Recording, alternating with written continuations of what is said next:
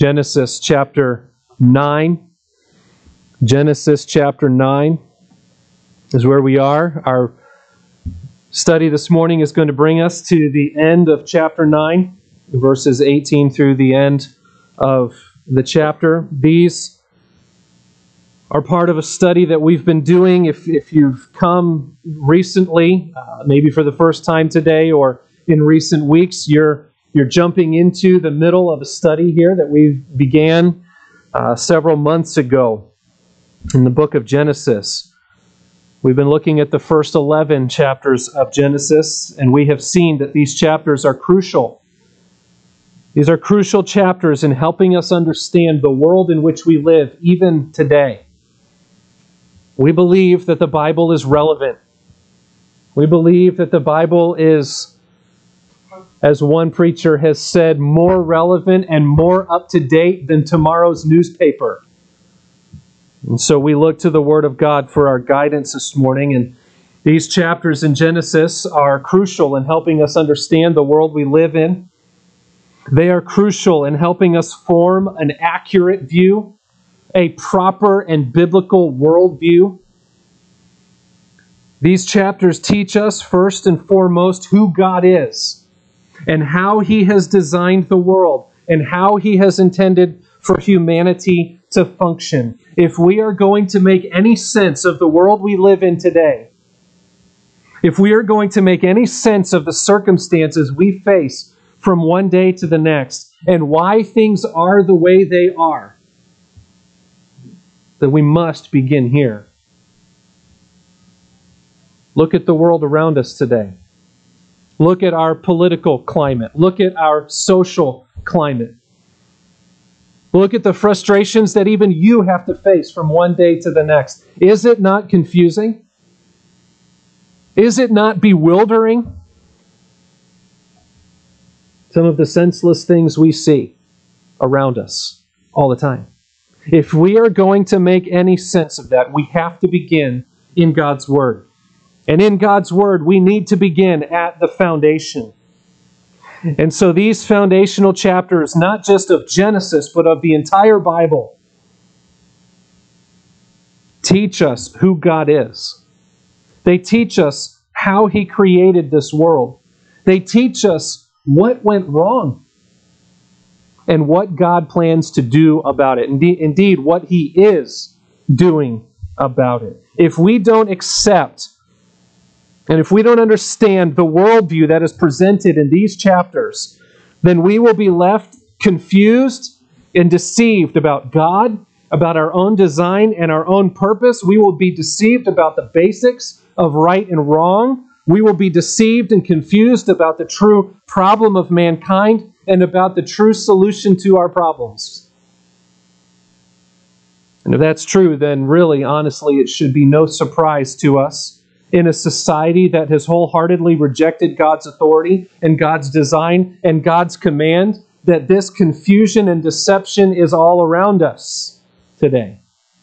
And we will find no help there. And it's been that way throughout history. And so we look to the Word of God. We look to the mind of God. And as I've thought about it, as I've looked back on what we've covered so far in Genesis 1 through 9, really we see a contrast. In fact, I think we could call it a battle, a constant tension between a biblical worldview with God at the center and an unbiblical view with man at the center. And there's this constant war going on throughout Genesis. A biblical worldview seeks to know God and to submit to His sovereignty, and it experiences His blessing. But an unbiblical worldview rejects God's authority, it exalts man as sovereign, and it experiences God's curse and judgment. And we've seen that so far all throughout these chapters. We saw God's perfect creation of all things and their perfect design in chapters 1 and 2. But then we saw the rejection of God's command and the self-exalting rebellion of mankind in chapter 3. Then in chapters 4 and 5, we saw a contrast between the ungodly lineage of Cain and the godly lineage of Seth. One line growing deeper into sin, characterized by sexual perversion and violence. The other line remaining devoted to God and characterized by their worship of Him. But then in chapters 6 through 9, we see the culmination of man's sinfulness. Mankind, by chapters 6 through 9, by chapter 6, had become thoroughly corrupt. And so, God completely wipes them out.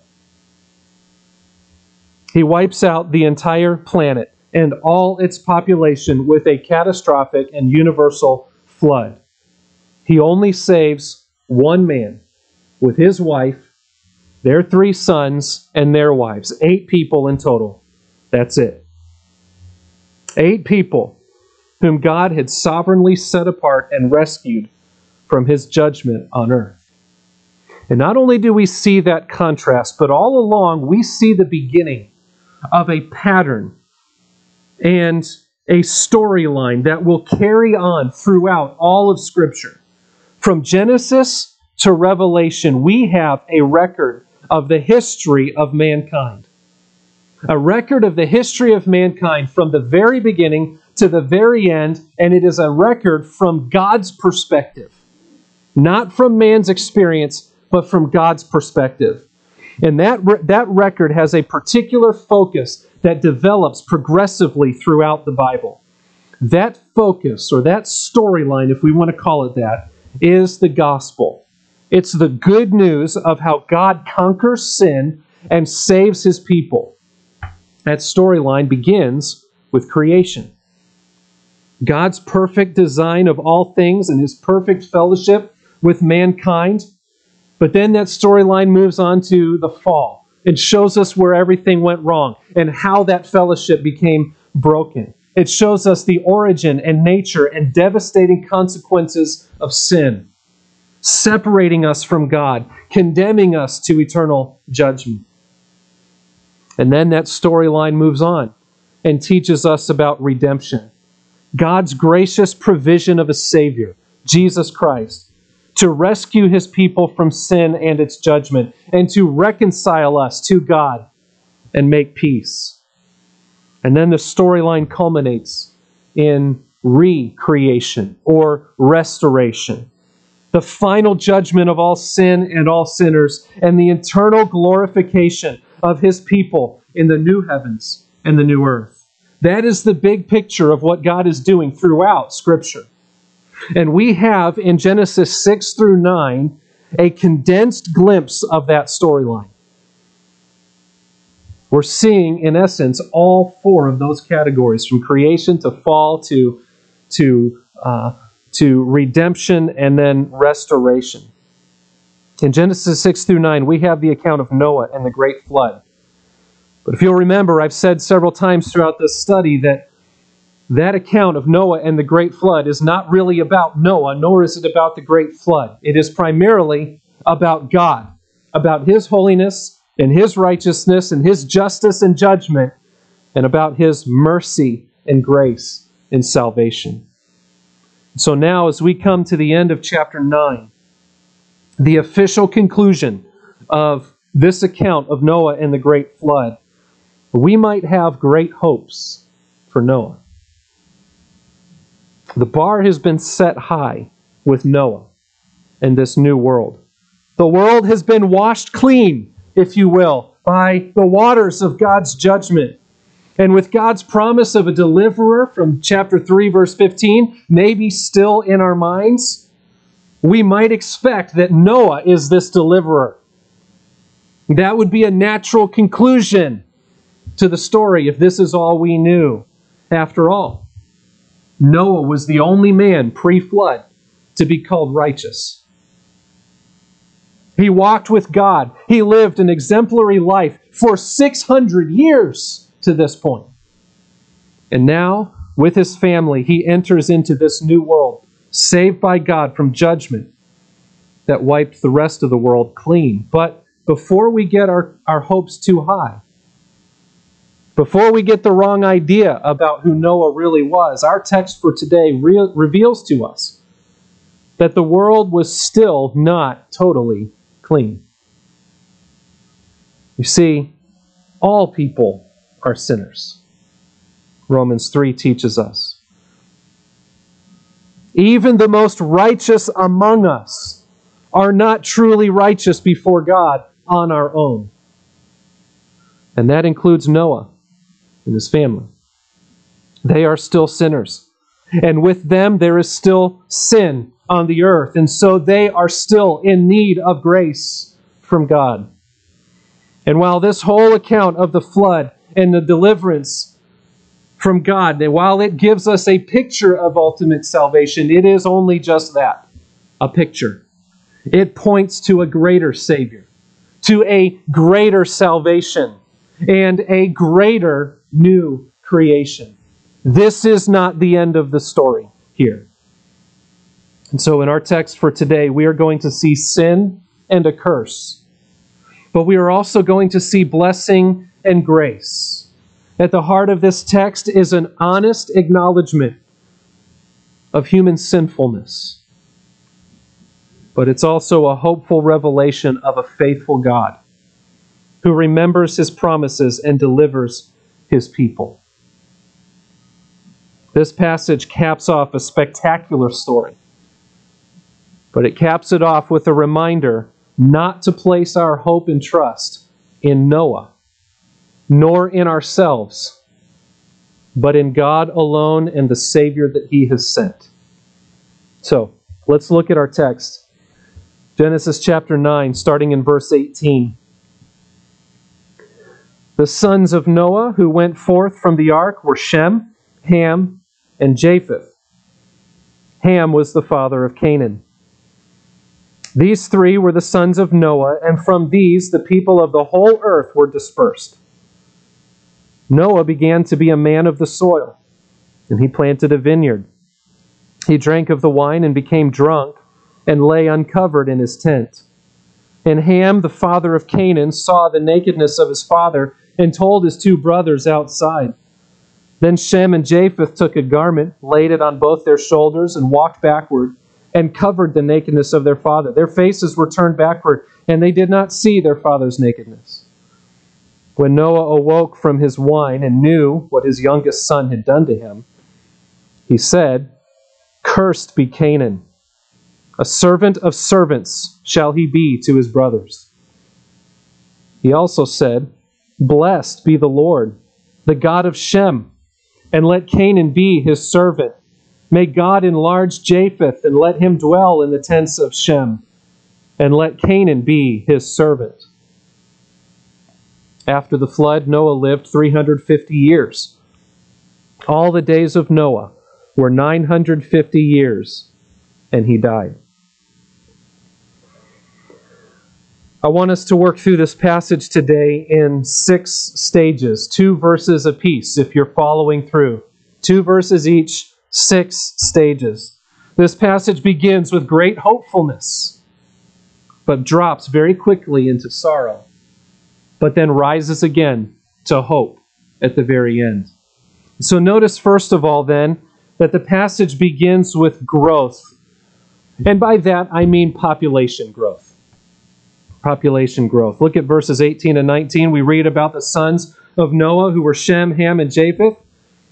We have that little parenthetical statement. Ham was the father of Canaan.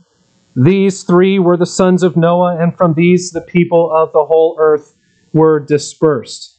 These really are just a couple of introductory verses that are setting the stage for the rest of the passage. Now the focus is beginning to shift from Noah to his sons, and then the descendants that would come from them. But that little side note there, that Ham was the father of Canaan, shows that Ham is going to be a key focal point of the passage. But the mention of Canaan is important too, as we're going to see as we go along. Why is the mention of Canaan important? Well, for 2 reasons. First of all, Canaan is the one who receives the curse later in the text. Right? That's important, by the way. Understand that, and I'll say this just in passing, right? This passage has been used in history to justify particular aspects of racism based on the curse of Ham. This text doesn't curse Ham. This text curses Canaan. That's important to remember. But there's a second reason that this mention is important. Remember who wrote this passage? Moses. And to whom was he writing? The people of Israel. And where were the people of Israel when they were receiving this passage? They were in the wilderness getting ready to walk into the promised land. And who were they going to conquer as they walked into the promised land? The Canaanites. This passage then gives the context for Israel's conflict and for their defeat of Canaan in the promised land. But where do we see the growth and the hope that I've mentioned? Where do we see this hopeful beginning? Well, that comes from the end of verse 19, in that point that from these, that is from these three sons of Noah, the people of the whole earth were dispersed. That should point our attention back to the beginning of chapter 9, shouldn't it? And it should even point our attention back to chapter 1 in the original creation mandate. God created the world. God put mankind into the world, and he said what? Be fruitful and multiply and fill the earth. And then in chapter 9, after the flood was over, God once again reestablishes his mandate in an exercise of hope and blessing for mankind, saying, look, you're still here for the same reasons. Be fruitful, multiply, fill the earth. That was part of God's renewed blessing, and it is being fulfilled. God had promised to care for them. He had promised to establish them and to prosper them in this new world, and he fulfills and keeps his promise. And that gives a great sense of hope, doesn't it? To them, as they wonder what their future is going to look like, it gives a great sense of hope to us who read it, because we see a picture of hope in the mercy and grace and blessing of God, even in a sinful world, in spite of our own sinfulness. So this passage begins with hope, a reminder about God's blessing and the growth of mankind in the earth, and the joy that is. But very quickly, this passage also reminds us of mankind's continual sinfulness. And that's what we see in verses 20 and 21. Noah began to be a man of the soil, and he planted a vineyard. He drank of the wine and became drunk and lay uncovered in his tent. Now, that's quite a surprise, isn't it? This is a new aspect to the whole story. We didn't expect this of Noah. Some of us still, even after reading it, have a hard time believing it of Noah, don't we? To this point, Scripture has presented Noah in nothing but glowing terms. He lived an exemplary life. As I've mentioned already, he's the only person pre-flood to be called righteous. We're told in chapter 6, verse 9, that he was blameless and that he walked with God. And Hebrews 11 lists him as one of the heroes of the faith. But it's important to notice that with every hero in Scripture, every godly leader among God's people throughout Scripture, God is always forthright about their sinfulness too. From Noah to Abraham to Joseph to David to Solomon to the disciples to the Apostle Paul, all the way through, Scripture does not hide the fact that these men are just men, and they are sinners, and they are in need of grace too. We are meant to see these men as exemplary, and we are to follow their example in the faith, but we are not meant to see them as the Savior. Because there is one greater who is the Savior, and we are to look to Him, and their lives are meant to point us to Him. And these verses show us why all of this was true of Noah, that he too was a sinner in need of God's grace. He was an exemplary, godly man, but he was also flawed and sinful. Now, what happened to Noah? Well, in verse 20, we read that Noah became a farmer. That could indicate that he had not been a farmer before the flood. In fact, I tend to think it was likely. Why? Because what was Noah before the flood? A carpenter. He spent 120 years building that ark. I don't know what he did before that. But now, after the flood, he is adjusting to this new life in this post-flood world, the new climate, the new conditions of the earth, and maybe even this new profession. He is doing what he needs to do to provide for his family, to feed for his family, to survive in this world. And that is good. And so he plants a vineyard. And that is good. In fact, in Scripture, the fruit of the vine is often portrayed as a blessing to mankind. And it is a delight to God's people. But Scripture also issues a warning about the fruit of the vine, that there is a particular danger in it. And it's a warning that Noah would have done well to heed. Because in verse 21, we see that what God had given as a blessing, Noah misused for sin. Now, some have suggested that Noah would not have known about the fermentation process at this point, as if it was a post-flood thing. I suppose that could be the case, but I doubt it. I doubt it. But either way, Noah becomes drunk. The Scripture has some strong and harsh things to say about drunkenness, doesn't it? It issues a strong warning to God's people of the sinfulness of drunkenness. It is not something to be trifled with or taken lightly, because drunkenness is contrary to walking in the Spirit. And it is contrary to demonstrating new life in Christ. Drunkenness not only harms your reputation, but it harms Christ's testimony. And at the heart of the sin of drunkenness is the loss of control, the dulling of the senses, the loss of discernment, and the removal of inhibitions. So not only does Noah become drunk, but as a result of that and all the effects of that, he uncovers himself and he lies exposed in his shame. Now, that sin, when compared to so many other sins, seems like such a small thing, right? I mean, after all, it's just Noah. He's by himself. He's in his own tent. There's the privacy of his own home. It's not like he went out and murdered somebody like Lamech did, right? But I think that's part of the point that God wants us to see here.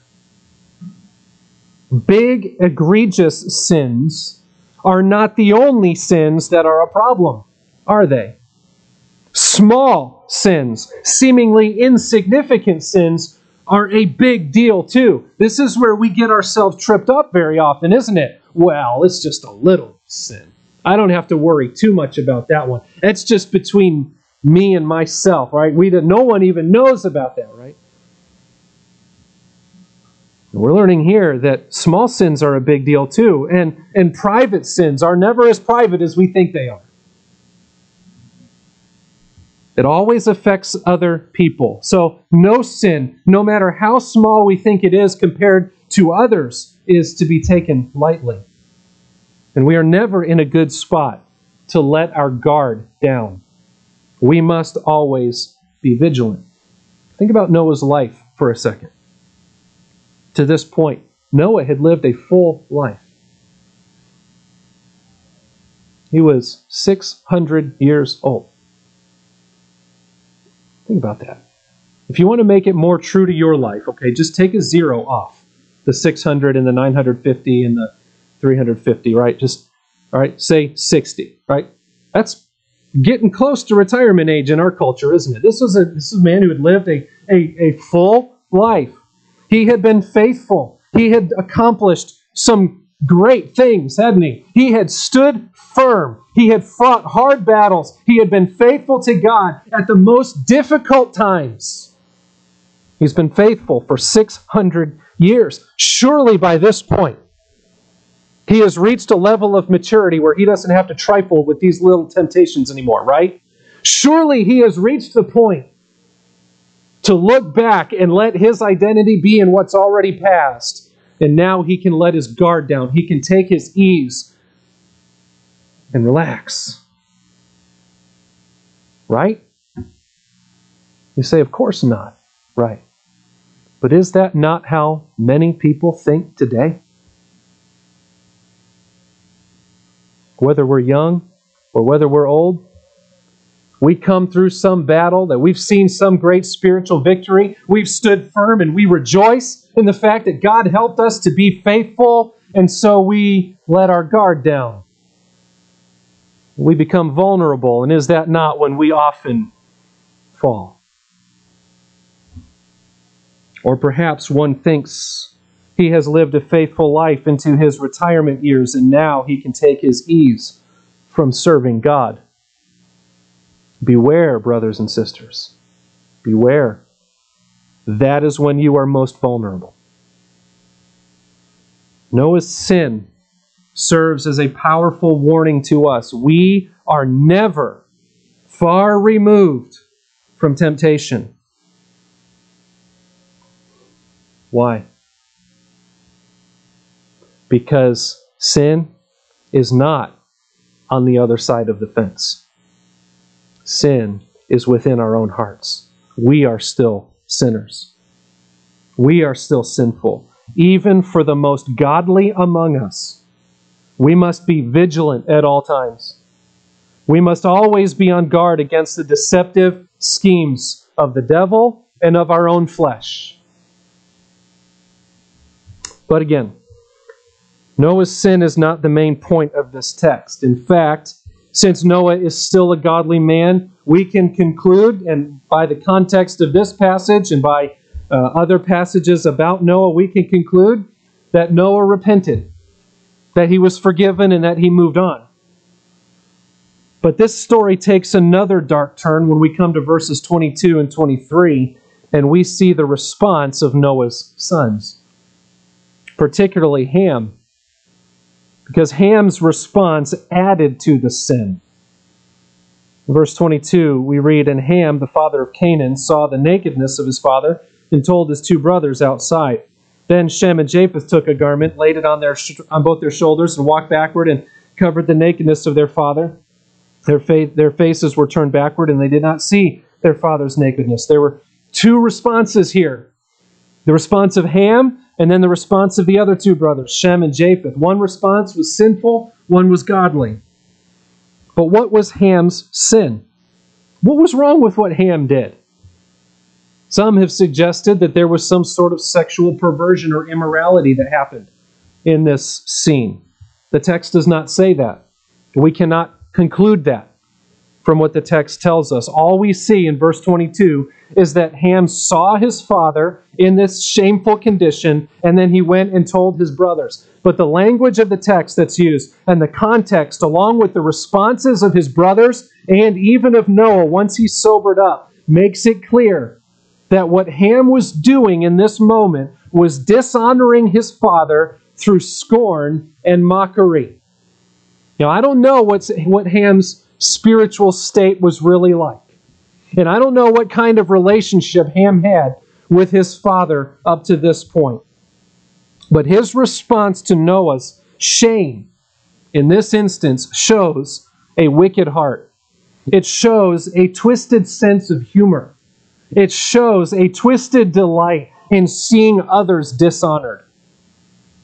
It was not a heart of love, nor was it a heart of respect to his father.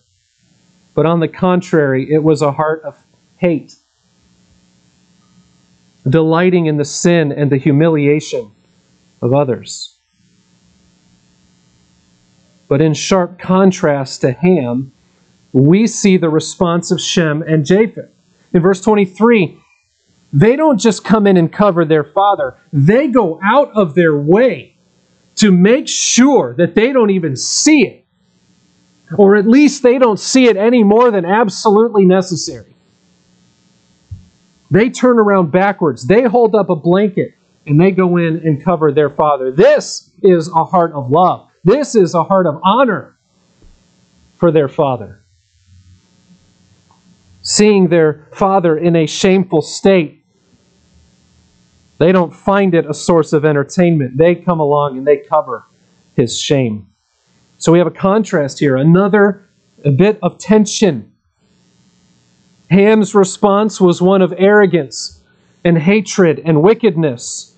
He was like many today who are entertained by perversion, who even take a twisted delight in the sinful humiliation of others. That is a huge part of the sinful society we live in today. And I suspect that all of us can find some evidence of it in our own hearts if we really think about it. When those moments creep up, when we take a twisted delight, when one of our rivals or our enemies is humiliated, right?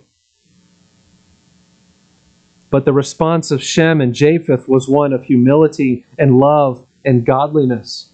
These men recognized that human sinfulness is a sad reality. But for them, love, as we read in 1 Peter 4, love covers a multitude of sins. We need to remember that as well in our own actions, exercising humility regarding ourselves and our own vulnerability to sin, and exercising grace, extending grace toward others when they do sin. Well, if verses 22 and 23 show us the response of the sons to Noah's humiliation, then verses 24 through 27 show us Noah's response to their response. And so in verses 24 and 25, Noah responds first of all to Ham, and he responds with a curse. When Noah awoke from his wine and knew what his youngest son had done to him, he said, "Cursed be Canaan. A servant of servants shall he be to his brothers." The text doesn't say how Noah knew what had happened, but it's no stretch of the imagination to assume that one of those three brothers told him what happened after he sobered up. Perhaps Shem or Japheth went to their father in loving confrontation to talk to him about what happened. We don't know, but he found out. And however he found out, Noah's response was to pronounce a curse, reminding us yet again that the way of sin is not the way of blessing and freedom, but it is the way of curse and bondage, as we see that played out in the results of this curse. But notice, as I've mentioned already, Noah's curse was not on Ham, but on Canaan.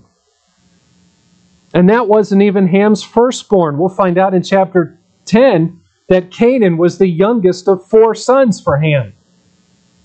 Why did Noah curse Canaan when he found out? Well, we're not actually told why. Perhaps there was something about Canaan's life and character that they could see he was following in the footsteps of this sinful pattern in Ham. Maybe that had something to do with it, but we just don't know. And we should not get distracted with speculation about things that are not clear. What we do know, as the story goes on, what we do know is that this is the sovereign hand of God at work here, using even the sinful actions of mankind to establish and accomplish His divine plan for redemption.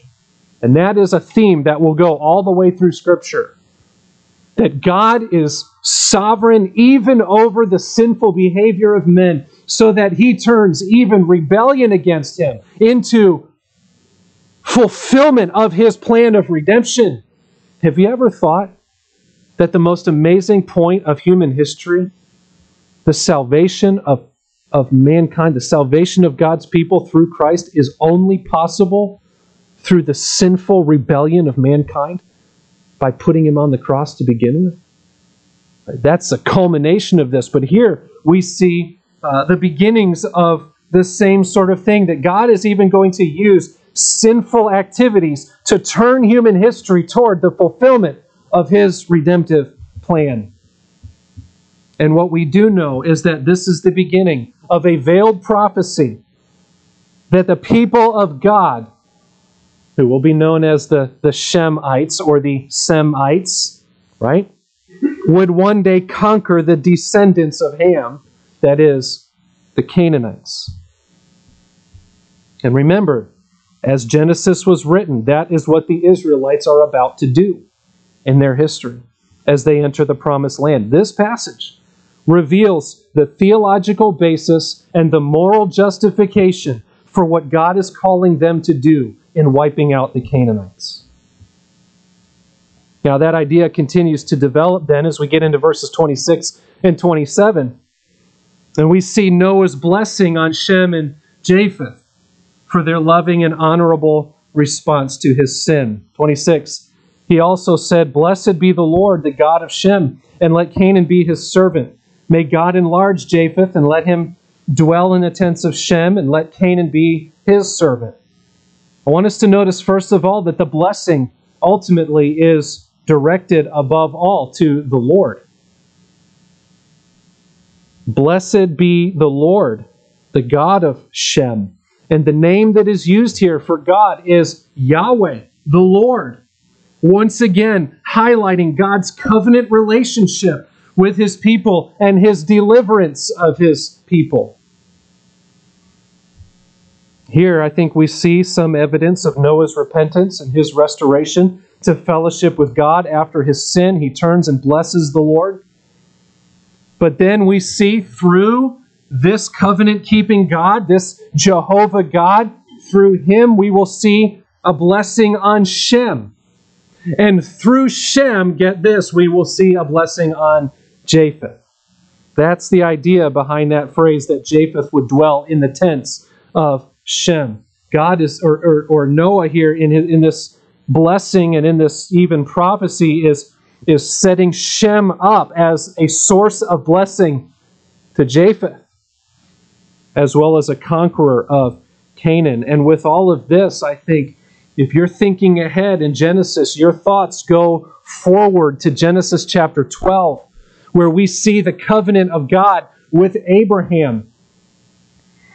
When God promises that Abraham, a descendant of Shem, and his descendants, the Israelites, would be a blessing to the whole world. That's part of the substance of the Abrahamic covenant. That through your offspring, Abraham, you will be a blessing to all the earth. And as we read on throughout Scripture, that is a promise of a Messiah who would come into the world through Israel and become the Savior, not just of Israel, but of the world. Noah states it as prophecy here. God will state it more fully as a promise to Abraham. And through his line, this line of Shem, would come a blessing to all the world.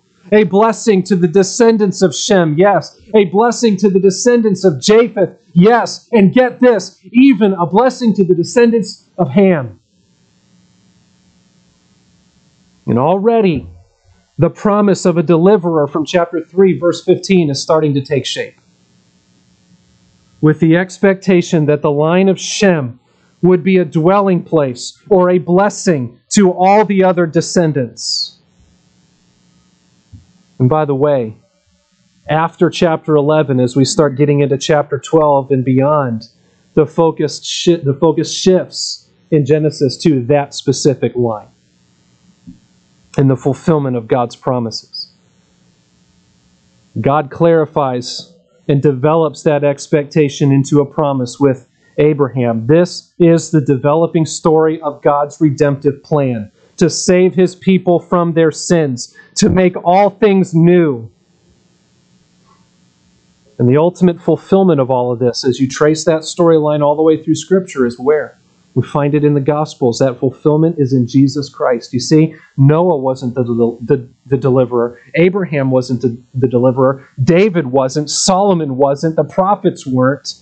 But the story is progressing to Christ, who is the deliverer. This is the gospel. This is the beginning of recognizing that man is a great sinner. Even the most righteous among us, man is still a great sinner, but there is hope. There is hope from God. There is hope in Christ, our great Savior. Passages like this one are meant to keep us from putting our hopes in men like Noah. They are to leave us longing for more. They are to give us a taste of that deliverance, but to long for its fulfillment. They are meant to make us look to the one and only Savior, the Lord Jesus Christ. And that brings us to verses 28 and 29, which give us some concluding details of the passage, but they also give us a glimpse of hope for the future. After the flood, Noah lived 350 years.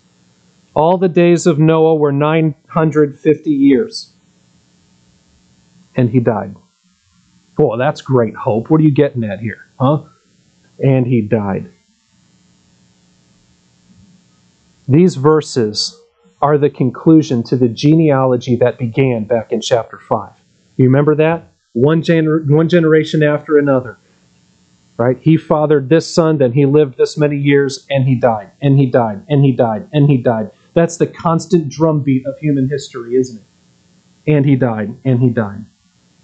But there is hope and encouragement here. Though we just read about Noah's sin in the latter portion of his life, we also see that Noah's hope was still in God, and we also see that he lived 350 more years. You know what that means? In that genealogy of long lives from chapter 5, Noah is still the third oldest person in the line. God didn't cut his life short because it wasn't marked by sin, right?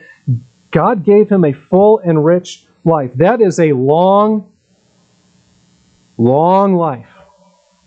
That's long blessing. That is a long influence on the world. Think about it. Noah was born only 14 years after the death of Seth.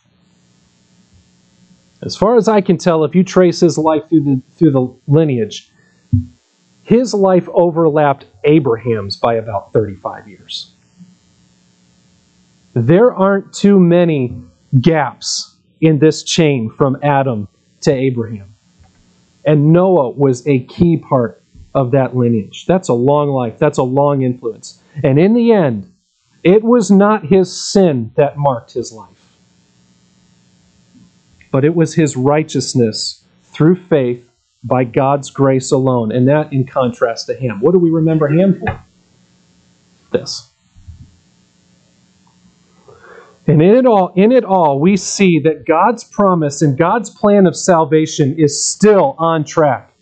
After all that the world has faced, after the murders that we've seen, after the rampant ungodliness before the flood, to the complete and utter destruction of the earth, nothing has pushed God's plan of salvation off its track. And nothing will.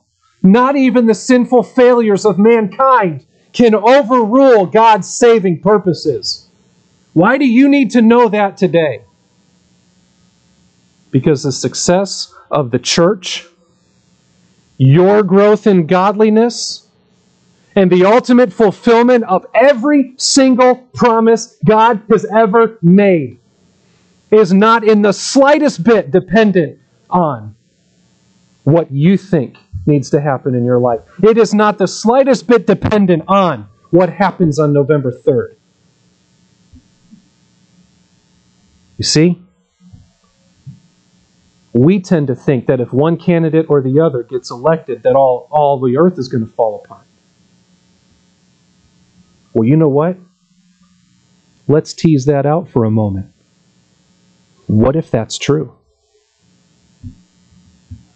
Well, all the earth has fallen apart before, and it didn't make a dent in God's plan, did it? You see?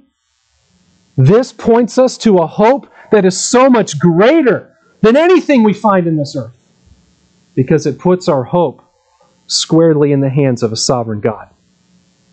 And when God makes a promise, He finishes. He fulfills it. He keeps it.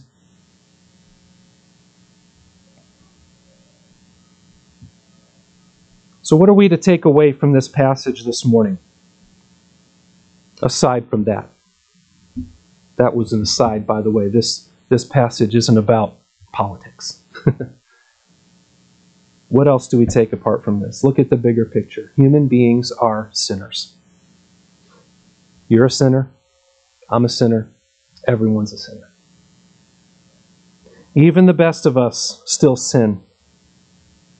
And because of that, we are not of ourselves right with God, and we are not able to approach Him at all.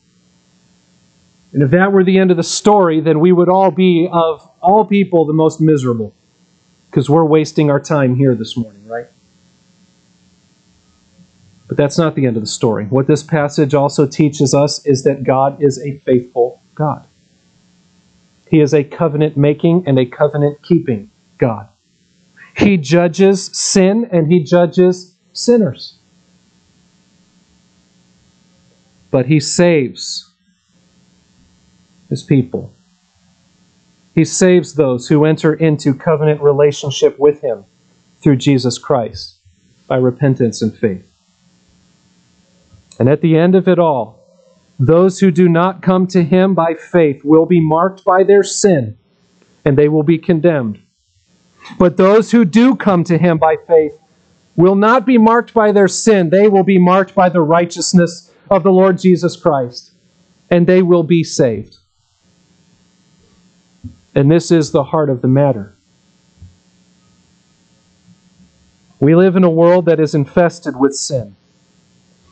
We are people who are infested with sin, but there is a faithful God who makes all things new. And what we are meant to see here is that this God, with His salvation plan, is our only hope. And that Jesus Christ, the promised deliverer, is our only Savior.